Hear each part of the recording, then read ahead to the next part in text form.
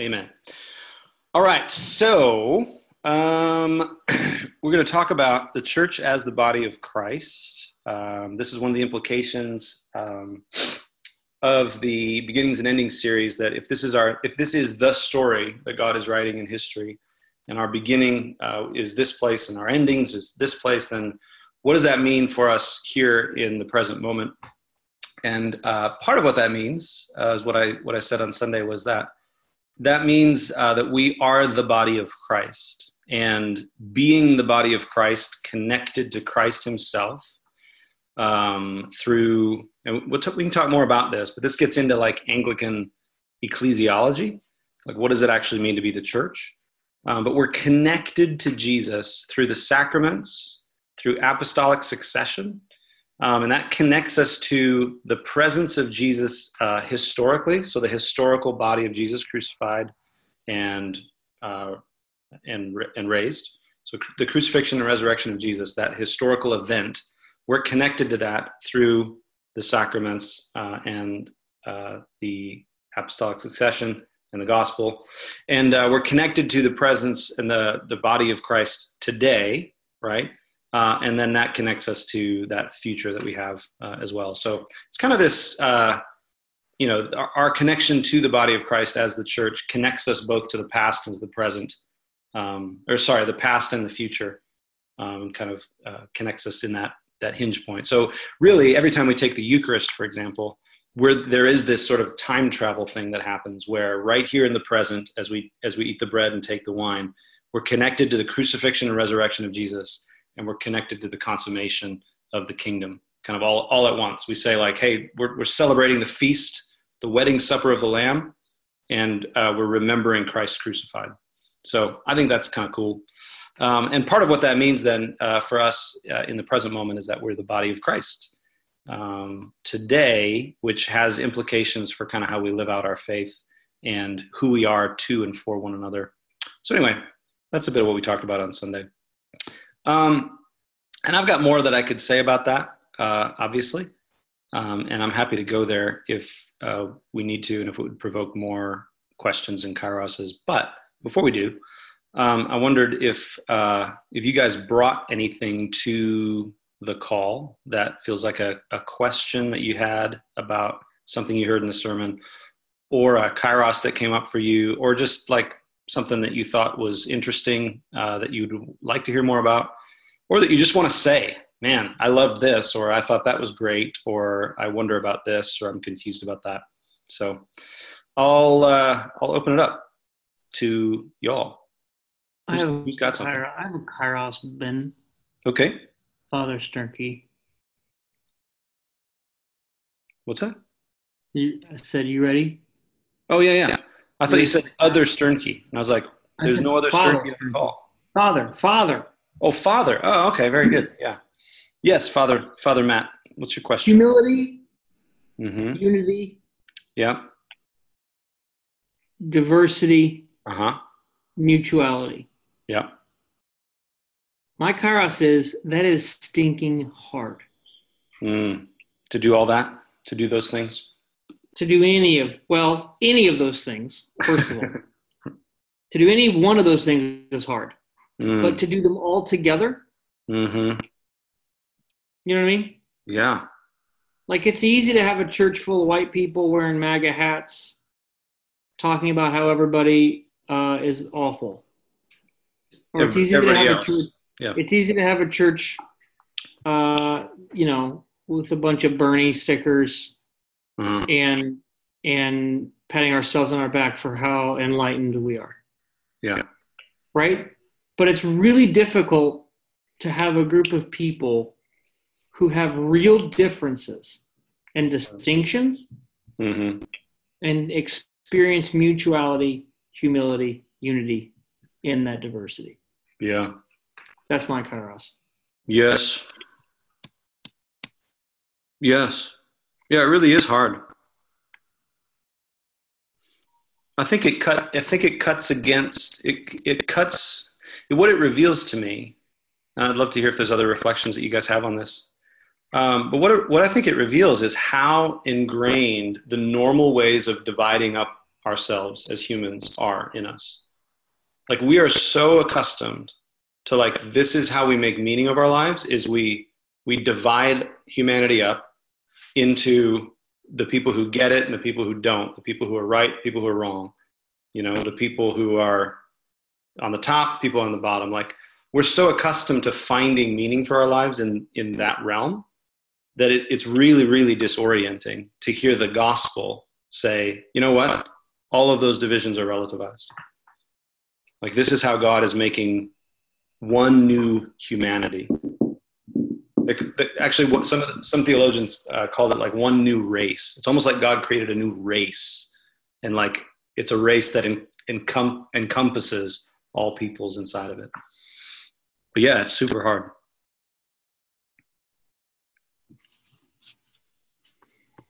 Anybody else have reflections on that? Do you agree it's hard, or do you find it easy? Yeah, I was gonna. Yeah. You're wrong, Matt. It's easy. pretty easy. Just go with it. Yeah, super hard. And then I find myself asking, how do we have dialogue and debate and conversation about things that do tend to divide us and separate us in a way that we can, how do we do that, in a way that doesn't leave behind like self-emptying love for the person on the other side of the table? Mm. What do you mean by leave behind self-emptying love? How do we engage one another in the things, when it comes to issues of justice, be it social justice or justice for the earth, or issues that can divide us within the church. Mm-hmm. How do we have those conversations, and how do we within the body of Christ without and do it in a way where we still where we love the other, yes, so that love doesn't become secondary to me telling you why you're wrong. And how do we do that in a way that just doesn't assume that we are right all the time? Which I'm bringing that up because that's something that I wrestle with, I struggle with. Yeah. So yeah. It's hard. It is hard. Right. It is hard. I think we're accustomed to thinking that the most important thing is to be right, or to convince somebody else that I'm right and you're wrong. Like that's paramount. The most important thing I could do here is make sure everybody knows what I think, and provide clear justification for it. Yeah. And what I've discovered too is when the person on the other side of the table, when that is when I perceive that to be the way that they're coming at it, that convince me why I'm wrong, then the easiest route for me to go is to go, well, I don't agree with that. Let me tell you why you're wrong. Right. Yeah. Yeah. So that you allow the antagonism or the argument that's coming at you to define, basically to set the terms of your engagement. Yeah. And say, okay, I submit to this argument. Now let's fight. Yeah. I mean, I think it is hard, and those are. I mean, the couple things that occurred to me is Jesus was a master at not doing this. Like the Pharisees tried to rope him into it, right? It's like, hey, a guy had, he had. What do we do with this woman this fictional woman who had 7 husbands and they all died? Like, what are we gonna do with that? Or what are we gonna do with this woman caught in adultery? Or what are we gonna, and they tried to like rope him into these things, these conversations. And I think we could learn a lot just looking at what Jesus does in each of those moments where he refuses to you said like you're sitting across the table. So I think there's something about what table got set, who set it, who's inviting you to sit down at what table. And it's almost like the Pharisees were saying, hey, Jesus, come sit at this table that we've set, where these are the terms of our engagement. And Jesus said, nah, but I've got a different table if you want to engage with me. My table's different. It works differently. And I think that's all of his questions were made to help people like go, oh, I have this option. Like I could go sit at Jesus' table. Which theologically I think is connected to the other thing I was thinking about, which is I don't think there's any other way to have these conversations unless they are at the table of the Lord, right? And this is the importance of and the connection of the body of Christ to the Eucharist is like the Eucharist is the table that the Lord sets, and what makes it possible for us as Christians and as humans, basically, it makes it possible for us as humans to engage in the ways that we're talking about. Humility, unity in diversity, and mutuality, so that we can reach maturity. But I'm with you, it's hard. I've gotten sucked into too many arguments. Partly because I'm kind of good at it. You know what I mean? Like, it's almost like the better you are at arguing your point, the worse off you are. Like the more you have to get saved. So yeah, I'm horrible at arguing my point. Yeah, it's good. Any other thoughts, reflections on that kairos? That just, man, this is so difficult.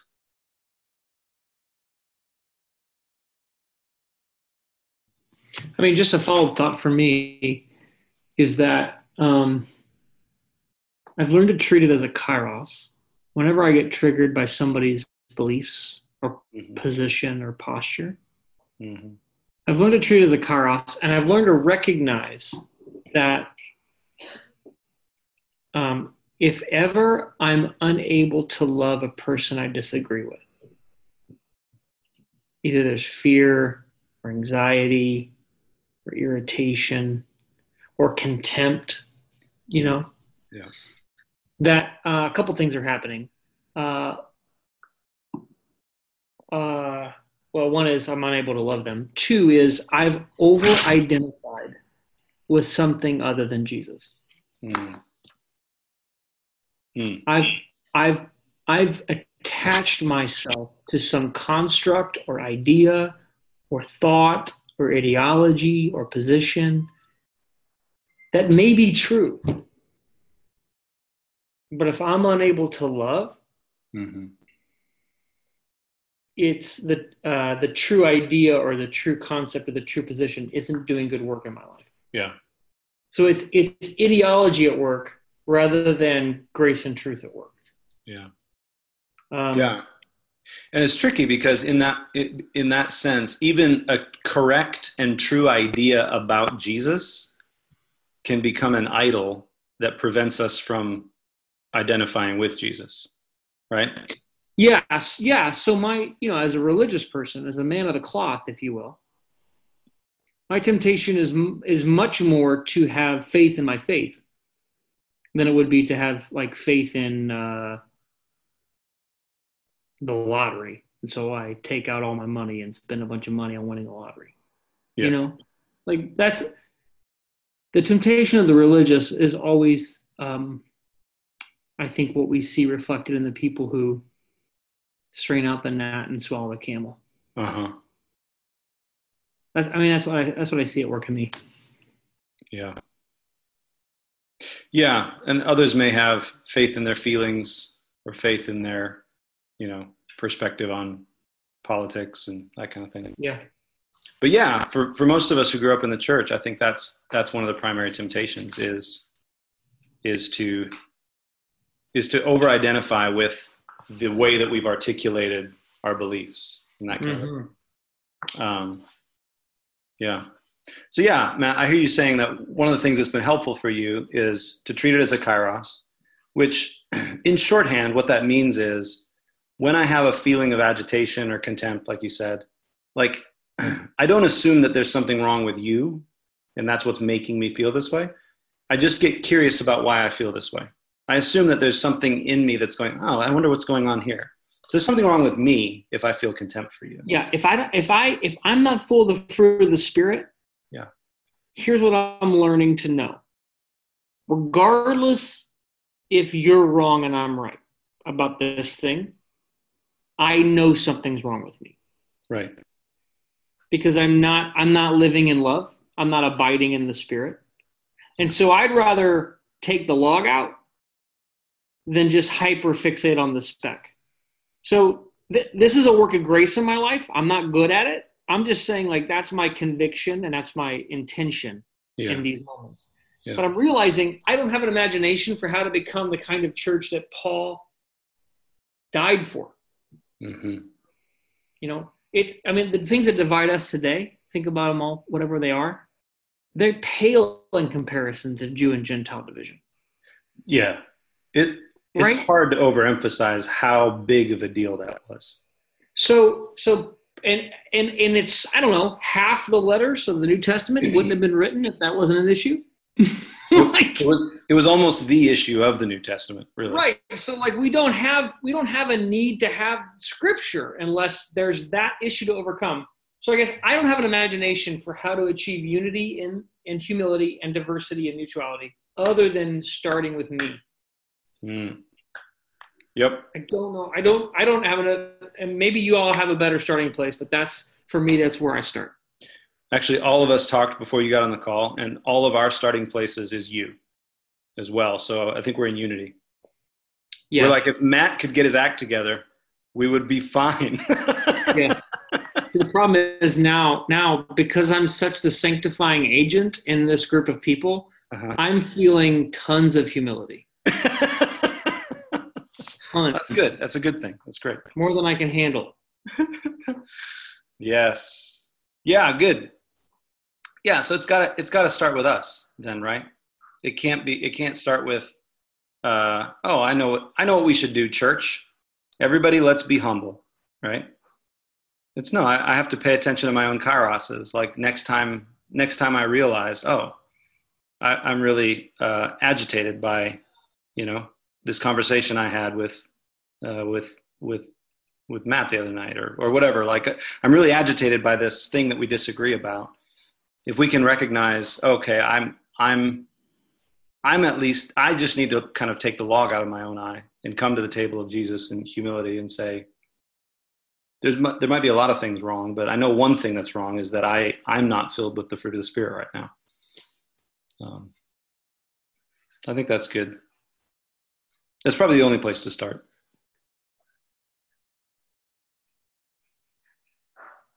And to do that around the table of Jesus, Incidentally, that's why we both confess our sins before we come to the table. Like part of that liturgical act is meant to say, like, don't just come because you're hungry. Don't just come because this is what you do every week. Like really, pray through this. Like, is there sin that we need to sort of lay on the table? And it's also why we pass the peace before we come to the table every Sunday as well, because those were the two of the things that Paul said to, I think he said them both to the Corinthians.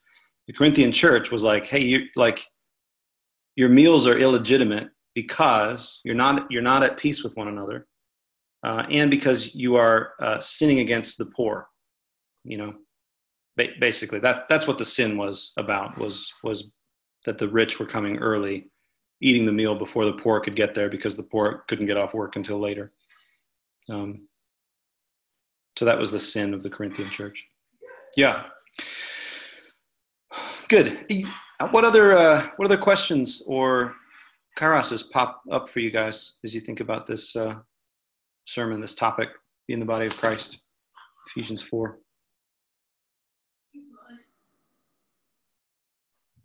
Brian, it looks like you're talking, but you are muted, and therefore we cannot hear you. There you go. Can you hear me now? Yeah. Yeah, so mine is related to Matt's. Just kind of the beauty of the picture of our being united together, united with Christ, and like when you talked about how when Christ suffers, or when we suffer, Christ suffers, and just how close that connection is. That's always good for me to hear, coming from a background of God seemed distant, and then I was actually while I was listening to it, I was kicking around some ideas of how to make like a candle Advent thing, and I was thinking of like a design of like a Celtic or Celtic cross with like Celtic knots and stuff. And the picture of that usually is like the Trinity and the Church united all together, moved together, and that imagery. So it all kind of connected together.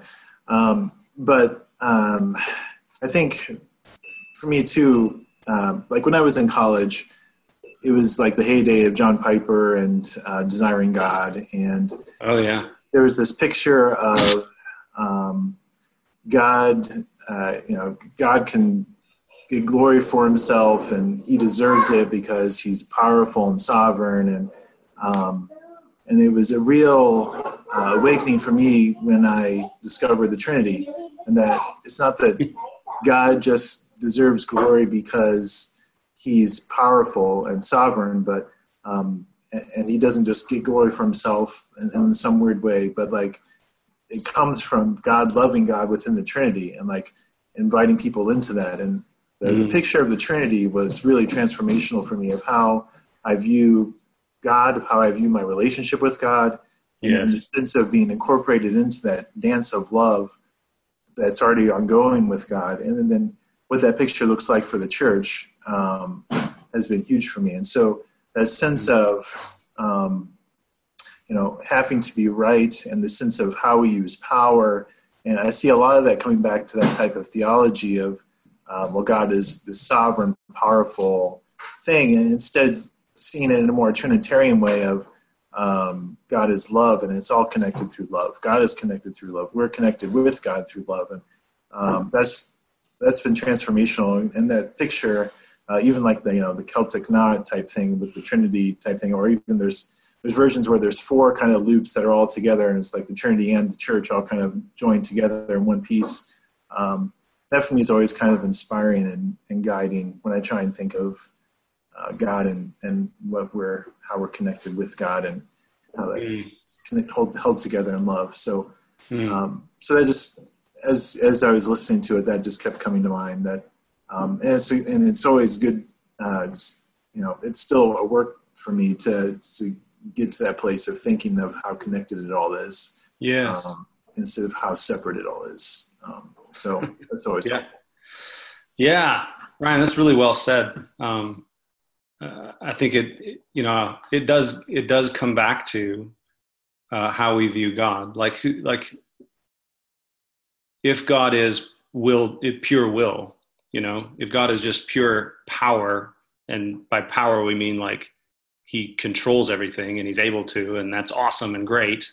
If that's the greatest thing about God, then probably the best way to represent him or be connected to him or be his agent on the earth is to be like that, and to be right about things and make sure everybody knows. And, like that's faithfulness, So I see a lot of people who are operating out of that. Like, I think they've got the best of intentions, to be honest. They're just operating out of this, this paradigm of God as power.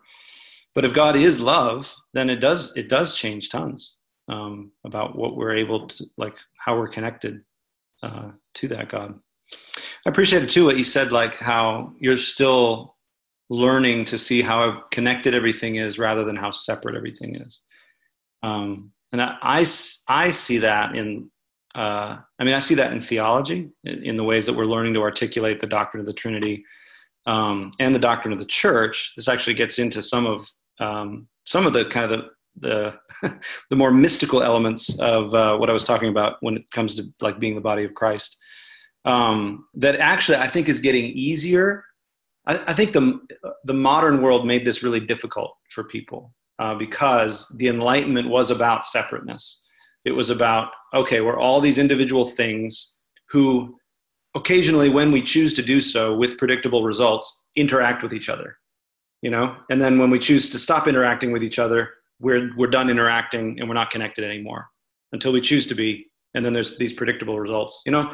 And so it was like, we thought the universe, for example, was made up of building blocks. Like that was the kind of the picture of these cells that like you stack them together and they make a human body and, you know, that kind of thing. But the interesting thing is like science is starting to show us that, oh, actually, like when you get down to that micro level, the molecular level, things are actually a lot more mysterious and strange when you get down there, to the point that, you know, scientists have said that matter, like your human body, the desk, you know, that my computer's sitting on, all of it is actually 99.99% empty space. And that what appears solid to us is actually just the interactions of these tiny, tiny, tiny molecules, these tiny, not even molecules, but just quarks and these different particles that they're noticing. But most of what matter is those things in relationship to each other. So essentially matter is energy in relationship. That's what it is. And so there's this like, you know, even all the way down at the atomic level, the molecular level, the quantum level, that what reality is this energy in relationship.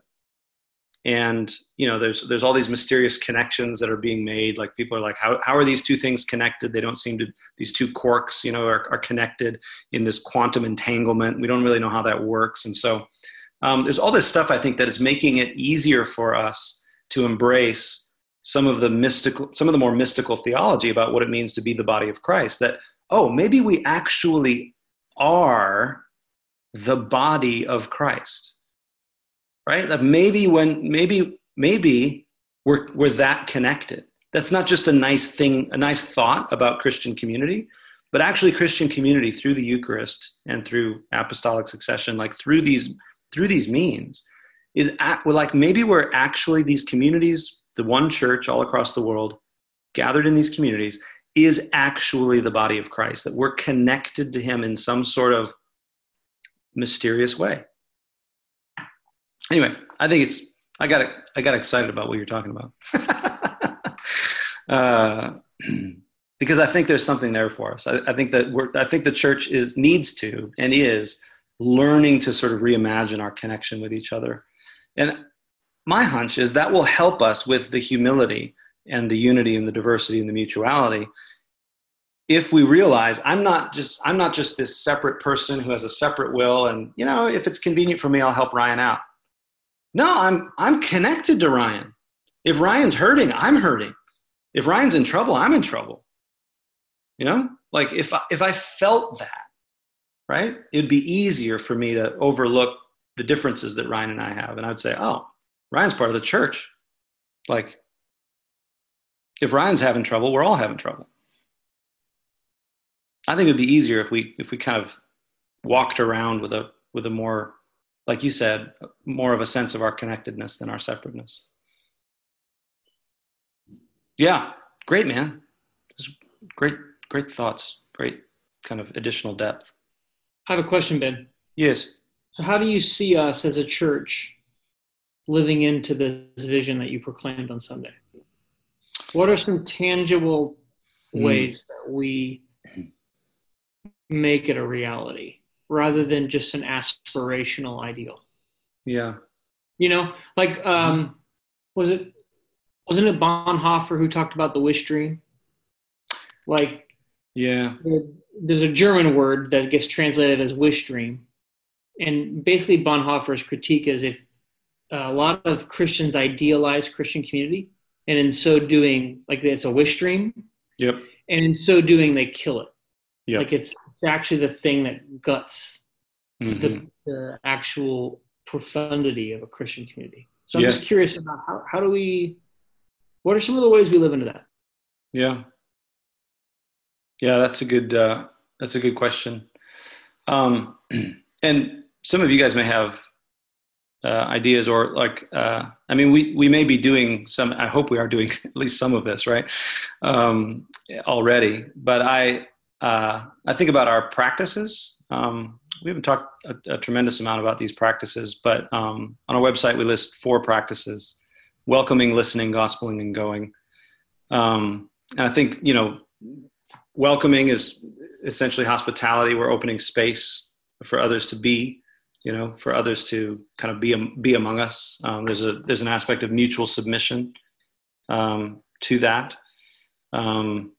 Listening, there's an aspect of like communal discernment. We're listening to God together, listening to one another, welcoming one another, receiving each other. So I see, like, we used to do story nights once a month. We're not doing those intentionally right now, but that I think is an aspect of it, right? Where we practice intentionally listening to one another, tell stories, and we're receiving each other's stories and receiving each other's life, that kind of thing.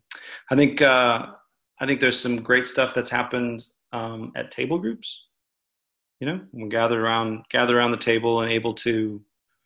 I mean, there's other stuff that happens at table groups that you might not describe as, like unity and diversity and, that kind of thing. But I think at their best, like, there's this space that we're trying to open up to say, let's be together. Let's share food with one another. Let's hear one another. Let's pray for one another. Let's honor one another. Let's listen to one another. I mean, those are a couple things. I mean, our worship, service is designed to do this as well, where we're, gathered together. I'm curious if the people in our church have an imagination for what that looks like, either personally for you or corporately as our body, as Christ's body here. Yeah. Anything come to mind?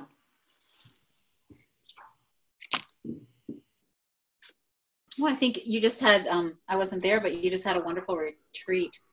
And that's building into the body. That's building community, going deeper. I think of even like the prayer ministry team. We just gathered at Josie's for a meal and fellowship and prayer last week. The table groups, the DNA groups. I mean, I think things are really happening. Yeah. And then after church, sometimes people just say, "Hey, we're going to eat. You want to come?" And people continue to get together throughout the week. I hear about other people who say, "Yeah, we hung out. We got together." And on the group me, everybody's in the summer, especially, it was like, "Hey, we're going to this park, or we're going to that park, or whatever." And we think, well, maybe that's just fellowship, but it's so much more than that when it's intentionally building into the lives of each other and caring about each other and coming alongside each other. Yeah, that's great. You're the third person I've heard about that gathering of the prayer ministers. Makes me want to. I wish I was there now. It's like, man, heaven came to earth. It was wonderful. Yes. Yeah. No, that's great. That's great, Nancy. Yeah. It was interesting. You said, like, maybe that's just fellowship, but actually that word in the New Testament means a lot more than, like, we think of fellowship as like, we had a nice time together, but that word in the New Testament is actually much richer, much deeper. It actually means some of the stuff you're talking about. There's this deep participation in one another that fellowship indicates, that koinonia. So that's great. That's really encouraging to hear. I agree. Anybody else? I think part of the difficulty is being able to extend that or invite other people into it, because we tend to attract people who are like us, and most churches do that. Yep. And it's difficult to find a way to step into a diversity and unity where we are actually finding ways to invite people who are different than us into it. Like, you have to be intentional about making that happen. Otherwise, it just doesn't. So I think that's something that's difficult. And I don't know that we've found a good practice of how to make that happen either. But finding a way to intentionally go beyond our usual comfort to go out of our way to connect with people who are different is a challenge. Yes, that's so true, Ryan. And that I attach that to our practice of going. Like that for me is part of that practice, is like moving toward the other, like in this intentional way as a servant, coming in weakness. And I agree. I think as a church, it's the one that we don't we do the worst, or we do the least of that one. And I think that's been a struggle for us, and something we've wrestled with for a long time, of how do we do that? It's difficult. Can I rant for 40 seconds about that? Sure, I'm timing you. The going? Are you talking about the going? Yeah, talking about going. So one of the reasons why I think we stink at it is because we have this deep intuition that going as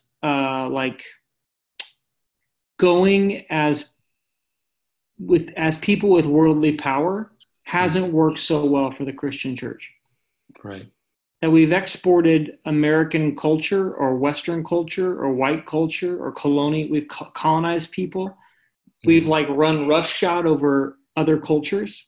Mm-hmm. And for me, there's this deep hesitancy to do that. Yep. And wanting to learn how to inhabit spaces as to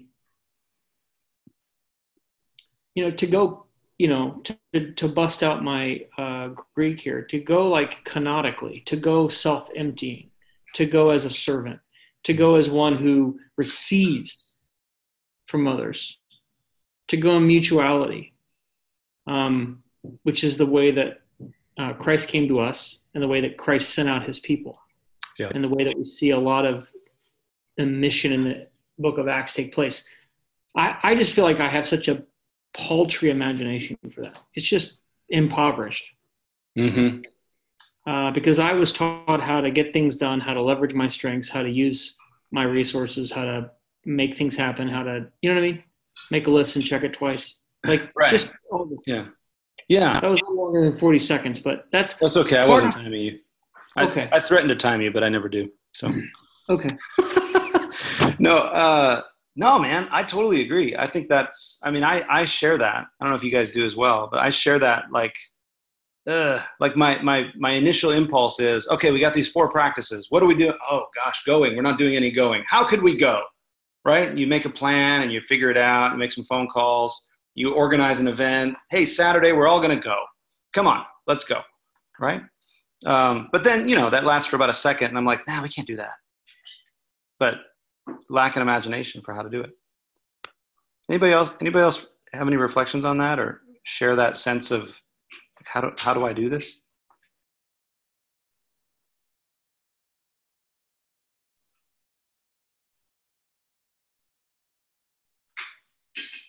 Yeah, I definitely share that. I think just like Matt was saying, in the church environments that I've been a part of, that I've been involved with over the years, if there's something that the church isn't doing, let's figure out a game plan. Let's get it done. Yeah. And it's much more. It's been much more rare to actually be a part of a community that responds to that in a way that says, let's have a posture that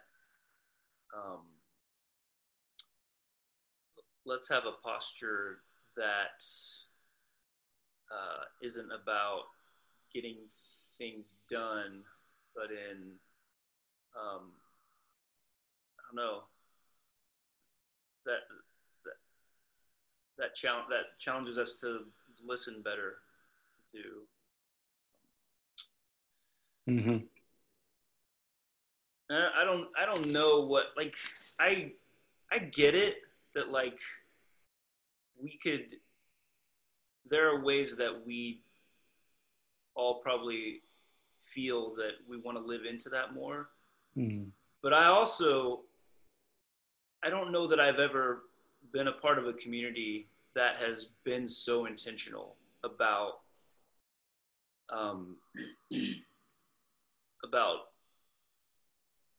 listening to others, to one another. Like you said, I think you mentioned on the website, here's what our practices are. And I've seen so many churches that right out front, they want to tell you, here's what we believe, right? And it's that here's what we believe. And And if you agree with these things, then you can be a part of this community. Mm-hmm. One of the things that I know that attracted Miranda and I to this community was that wasn't like, that didn't seem to be what this community was about. But it was like, here are the ways that we're trying to be formed together into the image of Christ. And we do that through these practices. And those practices are things like listening. Mm-hmm. That doesn't, that's not like a checklist of here's how to get things done. Yeah. Yeah. How many people did you listen to today? 7. Yeah. Yeah. Killing it. Yeah. But it's been, I can't speak for anyone else, but I think Miranda would share this sentiment with me, and I can only speak for myself, but being a part of a community that is doing that has been transformational over the past year. Yeah. Yeah. Yeah. I mean, I think that's an important perspective, Joel, because I think I remember having a conversation about some of this kind of thing with somebody one time. I can't remember who it was. They had like a gentle rebuke, even about my frustration about not knowing how to do this. And it was almost like the rebuke was like even your frustration about this is a manifestation of, like, in this context, it was like your whiteness. Like, even your frustration about this is a manifestation of you have a goal out there, a thing you want to accomplish that you don't know how to accomplish in a good way. And that bothers you, rather than just like, maybe it'll come to you later. Like, be content with that. Like, the fact that it bothers you so much might be a manifestation of the fact that you care too much about, like, checking the boxes, like making something happen. So I thought that was an interesting, and again, I can't remember what the context was, but I just remember that realization of, like, oh, like, even the fact that I want this to happen so bad might be a manifestation of the fact that I'm used to being in power, and things that I want to have happen. Like, maybe I just have to wait, like maybe I have to become formed through the other practices into a different kind of person. And maybe that'll take a few years before something opens up to me. Anyway. Good, Joel. Yeah, Nancy. I like what Joel said about that, this is a community that listens well and that, teaches us how to listen. And I think, we can also learn to not only to listen well, but to see what's going on around us well. And I say that because I think I agree that it's not so much that we need to find the mission or the task that we're supposed to be doing, but we need to have our eyes open to what God is already doing. Yes. And then step into that, because that's what he's inviting us into. It's not for us to look around and find what our mission is. Yep. It's to join the mission of God. Yes. That's already happening. And even what Ryan said is, the Trinity is already at work. The Trinity is already, it's the Missio Dei. They've already got the thing going. We just need to join the dance. And so to have our eyes open and to say, Lord, what is it that you want us to do? Yes. And we've got this lovely diocese that we're under the mission for the sake of others. And that's what we're here for. And so I think the prayer would be, Lord, what is it you want us to be involved in with what you're already doing? Yeah, that's good, Nancy. So to keep our eyes open and just say, what are you doing, and what can we do along with? What can we join in on? Yeah, totally. There's a big contrast I'm hearing between that sort of open-hearted, curious posture, right, and this like angsty, like, we got to figure it out, and this open-hearted, well, God's at work. He'll show us. Like, let's stay open. Yeah, that's good. Yeah. Good word.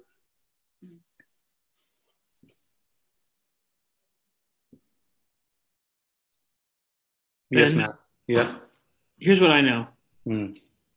Tuesday night classes go like 433% better when Mallory Ruark talks. because she always gets down to like what's really going on. We should have just listened to this 50 minutes ago. Yeah, we should have just not bothered. I'm in agreement. All in favor of Mallory talking? Okay, that's a quorum. I'm just curious what you're thinking about, Mallory. I want to hear from you. Yeah, I actually was like hearing some of this kind of sparked some of the conversation that I had today with someone who's been attending the church and kind of like feeling it out. And like all of the things that we're talking about are like things that they notice. Just like in our interactions, and then like, at the church with interactions with others and in DNA and time out. Can I jump in? I know I just like called you out and asked you to talk, but that's huge. Yeah, right. No, and the things that we care about and want to be about, if outsiders come and notice that about us, that means we aren't just like talking to each other about things that maybe could be a good idea someday. Yeah. We don't just have a well-written website. Yeah. And that's deeply encouraging. Totally. And I feel like, I don't know, like hearing that today and then hearing like what we're talking about, like I feel like I had started to like take advantage of that a little bit. Like it just was normal, but I forgot that it's not normal. And so like her bringing it up in conversation, I was like, oh my gosh, like I didn't realize like how deeply this stuff had like set into my life and set into how like I am outside of the church even. And so like being able to like listen and hear this stuff and then have someone else like bring it back into like where they're at and what they're learning. It was like, oh my gosh, I forgot this isn't normal and I forgot how great it is.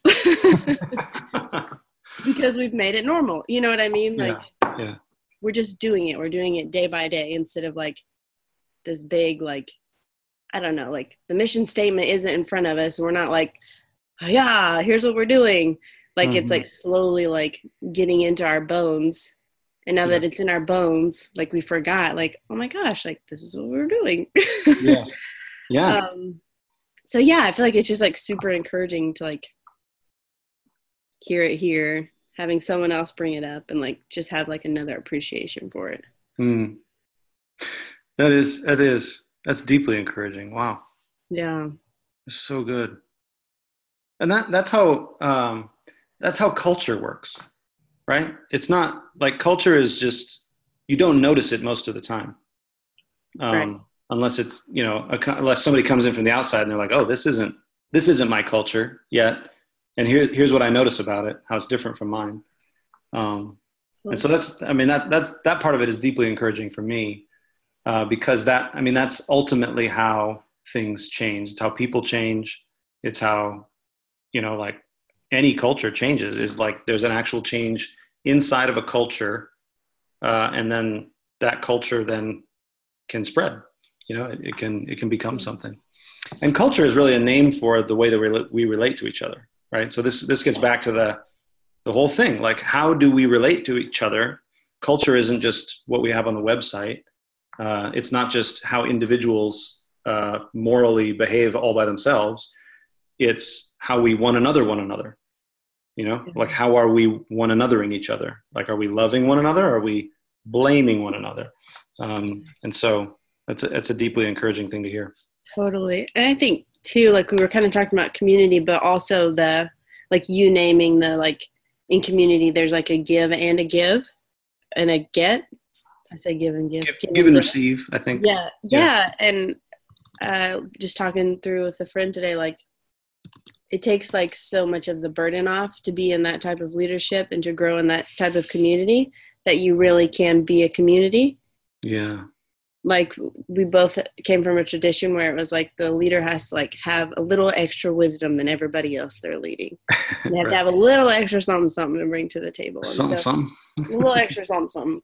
And don't give it all out at first, because then you can't be the leader because you got nothing else to give out. Well, sounds like you're kind of an expert at this. Yeah, like little seedlings here and there. Yeah. And so just like surprise them later. Yeah, totally. It's like talking through this sermon and like realizing like what an invitation to like be into like the call of God, like my yoke is easy and my burden is light Yes. in leadership in this type of community. Yes. You don't have to have it all together all the time because there's a giving and a getting, you know? Yeah. So, yeah. Hey, Mallory, I'm so glad you talked. I'm too. Mallory, I'm glad every time you talk. I really am. Glad I called you out. No. Thanks, guys. So Ben Sternke said something a couple weeks ago about us co-pastoring that dovetails with what you're saying. And we've described us co-pastoring in a lot of different ways. And usually it's been really theological and biblical and sort of like, I don't know.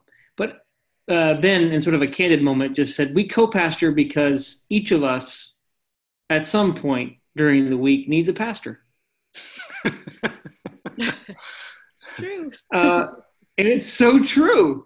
Like, so what you just described about like how this is blowing my mind right now. Like, part of pastoring a community is demonstrating and modeling what it means to receive. Yeah.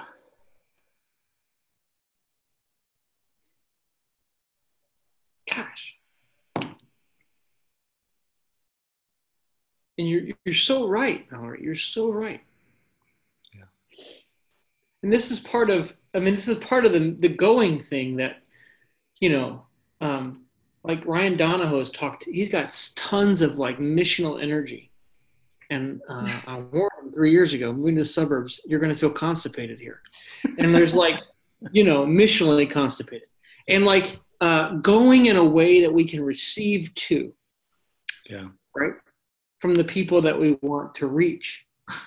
So that it's not, so that people aren't sort of like projects or make them like this. Like, I'm not just in a relationship with you so that I'll get like this story. But like, I actually know how to love you. I actually love you. Yeah. And I'm just reflecting on what you just shared. I think I'm learning how to be that person as I receive as a pastor. Yeah.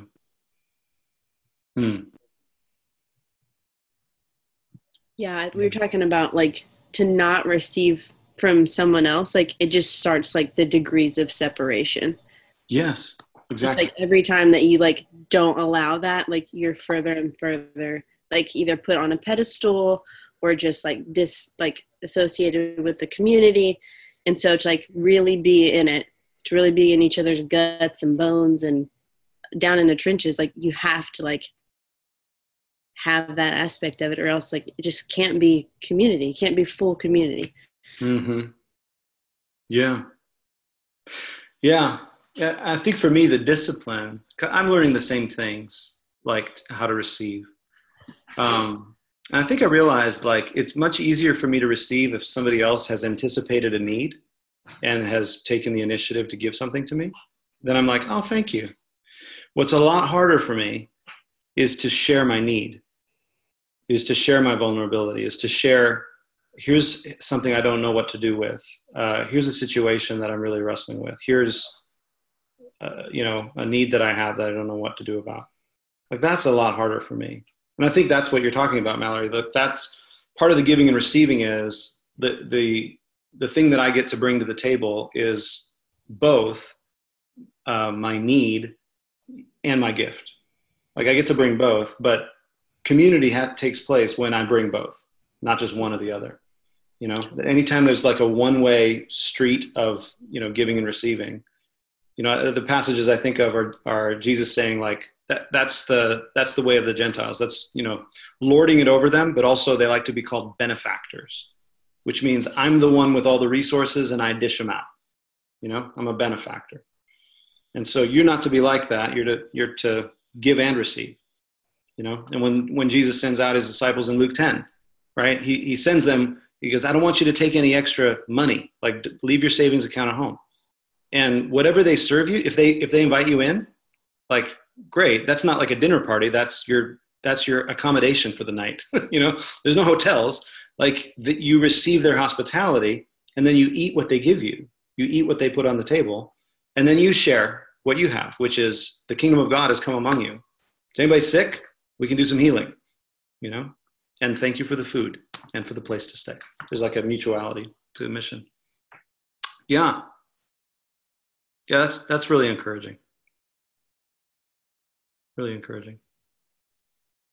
I'm learning to share my need. Matt, I hear you saying the same thing. You're learning to receive.